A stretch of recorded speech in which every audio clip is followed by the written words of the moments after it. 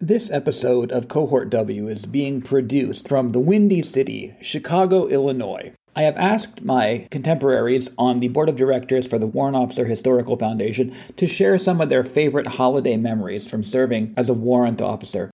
I'd like to at least foreshadow that episode by describing the idea that this year, for me, is probably one of my favorite years to serve in uniform because I've gotten to meet so many people and develop so many connections. Before beginning this week's episode, I want to share a connection of a 125 Delta who I had the privilege to meet and interview and link her to one of my former soldiers who is out doing great things in SHAPE. So thank you, Courtney.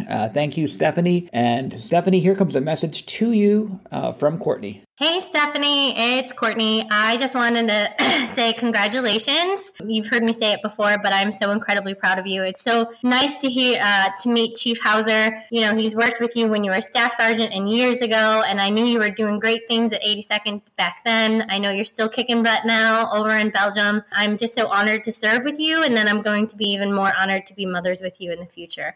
I hope you and Ferry have a Merry Christmas and Happy New Year. I love you very much, and hopefully we get to take a picture with our babies in person down the road. I love you. Cohort W. Welcome to another Cohort W podcast episode, bringing you inspiring and educational interviews with today's most exciting and enterprising young warrant officer leaders. Each episode is dedicated to exploring real-life leadership in the warrant officer cohort and tackling the problems faced in large-scale combat operations and multi-domain operations. And now, here's your host. Hello! In today's episode, my incredibly excellent guest shares some personal and professional experiences as a Corps of Engineer warrant officer. Then we will examine how those experiences contribute to meeting doctrinal requirements for the Corps of Engineers. All Cohort W guests were recommended by senior warrant officers in their branch.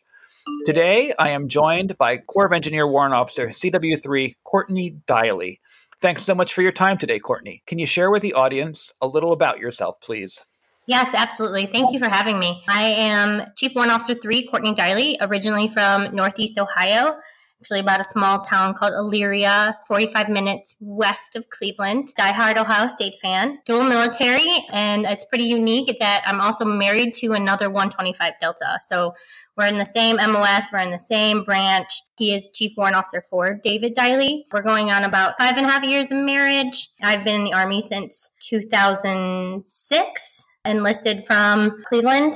And after I got my bachelor's degree in communications from John Carroll University, submitted my warrant officer packet in 2013, completed WOBIC in 2014, and then my first assignment was with 1st Brigade, 1st ID. We deployed in support of Operation Spartan Shield. Shortly after that, got home, got married, and then I went to 2nd Brigade, 25th ID. 2 years later, support of Sajota OIR on a YS tasker. And then in 2019, I reported here to be the WOBIC instructor for the 125 Deltas, Geospatial Engineering Technicians. As a Pennsylvania native, I will not hold the Ohio State-Penn State rivalry against you, but glad to hear that. And communications background into geospatial engineering, that's a big change. Can you talk to me about your MOS title, and your duty position, please? Yes. So I am a 125 Delta. I am a Geospatial Engineering Technician, which can be a mouthful sometimes when you're saying you're the Geospatial Engineering Technician Warrant Officer Basic Course Instructor, because that's what I am right now for the U.S. Army Engineer Schoolhouse. Like I said earlier, I've been here since 2019. I'm responsible for picking up the students in day one, and then I see them through 18 to 19 weeks later, depending on how many 4 days we have. You know, it's a 90-day training calendar schedule, and I'm responsible for taking them and helping them with that transition and preparing them for their first unit of assignment. We usually have about 8 to 12 students in each class, and so I've graduated so far in 4 classes, 41 students across all 3 components. 125 Delta is one of the Corps of Engineer warrant officers. Are there other Corps of Engineer warrant officers? Yes. So I'm one of two. There's also the 120 Alpha, the construction engineering technician. They are mostly responsible for project management. They also are doing they're helping with base camp design and planning. They get certified in OSHA at their warrant officer basic course, so in safety. And they also will report to the CASHs, so the combat support hospitals.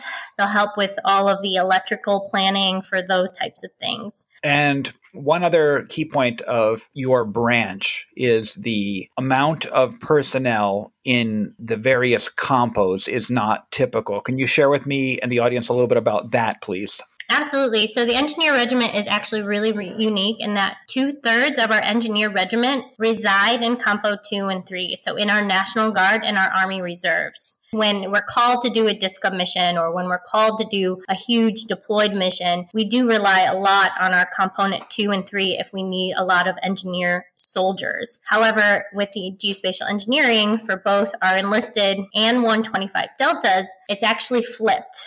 We don't have the same numbers in components 2 and 3. We're actually very heavy in component 1. And so the geospatial engineering SMEs reside in active duty and not so much in 2 and 3. That's important to know. We know that you're an instructor, but can you tell me what the daily work of a 125 Delta in garrison and field and training and deployment is like from your experiences, please? So it's actually not much different between garrison or a field or a deployed environment. We are responsible for what is called the SSGF, Standard Shareable Geospatial Foundation. So that is your maps, that is your vector layers like roads and buildings, also your elevation data, as well as your imagery. And so what we're doing is we're taking all of that, we're generating that information if we don't have it. We're also managing it for the commander. We're analyzing it and disseminating it in accordance with the military decision-making process. So we help the commander visualize the terrain for both the friendly and the enemy, what's advantageous to us and what's also advantageous to them. So we do a lot more than just being responsible for printing off your standard TM50s. We're able to take all that information that's on that TM50 and display it almost in a 2D or even 3D environment. That's great. And that's a perfect lead-in to our next discussion topic. Can you talk to me about how your practical work fits into what your branch does, according to doctrine, to support the warfighting functions? With the geospatial engineering for both 125 Deltas and geospatial engineers, because us 125 Deltas, we're not at all units, so we rely on our listed parts heavily, so such as units at like the combat aviation brigades where we don't have a 125 Delta. We're all responsible for supporting actually all 6 warfighting functions, because every warfighting function can benefit from seeing the terrain in a different way. So for example, if we're looking at, for a protection task, decontamination sites, we're able to help the chemical subject matter experts find the most ideal decontamination sites that's close to a water, has ingress, egress routes, cover and concealment. For our fires guys, locating PAAs, position areas for artillery, ingress and egress routes, what's the best slope gradient that they need for their weapon systems. And we can do the same thing for the enemy, so based on the enemy's capabilities. For our maneuver guys, based on our unit's capabilities, if we're an armor, striker, or light, we're determining our cross-country mobility, because the most important thing to a commander is how is he getting across his battle space. And so we're determining what is most severely restricted versus restricted, and where can he go and not go, and vice versa for the enemy as well. I really appreciate that. And that dovetails into that next discussion topic very well. How does your work supporting the warfighting functions then fit into large-scale combat operations? In LISCO, geospatial engineering allows commanders and staff to visualize and understand the operational environment, enabling those terrain-based decision-making that the commander needs to do. We are able to identify terrain restriction for friendly and enemy operations, like I said earlier, but we also can assist in focusing those ISR collection to support in answering the commander's PIRs. Because just like the friendly, the enemy will use the terrain to their advantage. And so if they're going to find storage locations for a certain chemical, then we can help determine what terrain is going to be best for those storage locations, so then we can help focus our ISR assets over at that location. It's not just intelligence-based decisions. We're able to influence it based off the terrain. Sure. And getting into those bigger issues too of offense, defense, retrograde, I would imagine that all the work that the many of you 125 Deltas do all come together for those big picture decisions. Is that fair? Absolutely. When we're talking in a large scale combat operation, or if we've had these large exercises recently, there were so many 125 Deltas involved because from an operational level, EUCOM, all the way down to the tactical level, there were so many units involved. And we provide the foundation for that COP, that common operational picture that everyone needs to see and being able to use to their advantage. And so we don't want all different units using a different COP. If the EUCOM commander or whoever's responsible for an exercise or a deployment is using a COP, then we need to be using the same one. Because in the active duty, we only have about 100 125 Deltas. So we are a very small field and we're able to connect that way, as well as in National Guard and reserves, because we are so small and we can get that contact information and start working together on those types of bigger problems, especially when it comes to LSCO. Sure, teamwork is needed. Being able to take your little part of the world literally and share it is so important for that decision making and that planning. Wonderful to hear. Thank you. Let's talk about emerging doctrine and multi-domain operations. How does your work fit into multi-domain operations? So in multi-domain operations, geospatial engineering is able to tie each domain into a spatial construct. And I'm not talking just outer space, I'm talking spatial as in location. This allows the decision-making to be influenced through a visualized understanding of the multi-domain operations. Continuing with that, these multi-domain task forces are very new to our force and to the geospatial community. However, we do have billets at those units. Our role is to support the battlefield visualization as much as we can, from the close fight to the deep fight, and syncing everything together as much as possible. Sure. Is it fair to say that your work relies a lot on satellite technology, and protecting that technology is, especially during battle, is an important thing to keep your work going? Absolutely. So we rely heavily on our satellites that are collecting geospatial information all the time. We rely heavily to collect imagery. And so from that imagery, we are able to extract geospatial information. So we're constantly updating our databases, because if we have an outdated database, then we're not enabling the commander to make a terrain-based decision. We're not pulling our own weight. So yes, we do rely heavily on the satellites. As far as protecting the communications of it, that's not a responsibility of ours, but just in protecting so much the integrity of the data, that is what we are responsible for.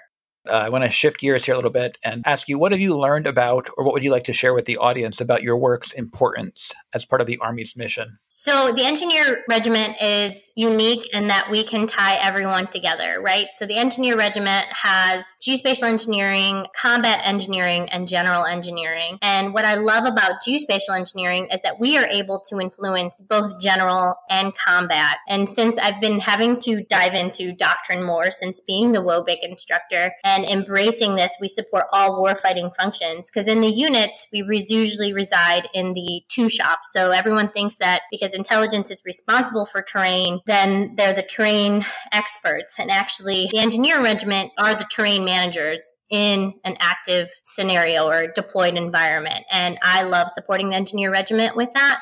I think everyone needs a map. Can't make much decisions without it, especially in the DoD. And so that's what I always say. And we're able to sync everyone together based off of that map.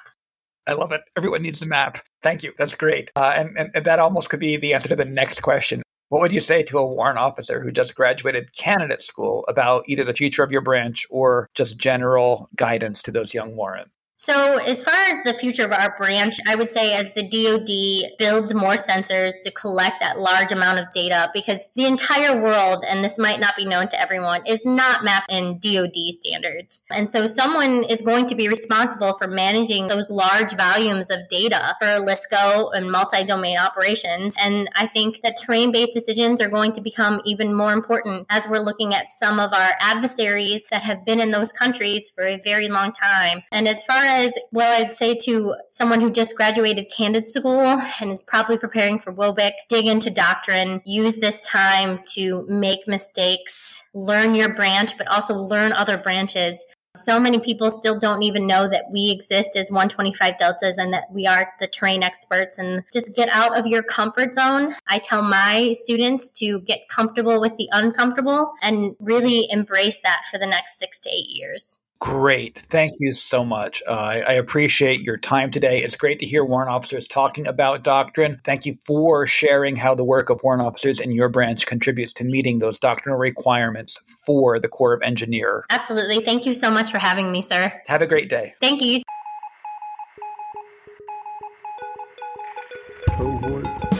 On behalf of the Warrant Officer Historical Foundation, thank you to today's guest for your insights on the future of warfare and the importance of the warrant officer to that fight.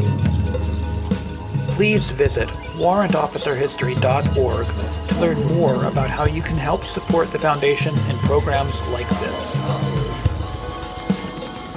Special thanks to our theme music composer, Josh DeStefano. Visit joshdestefano.com to hear more of his outstanding works.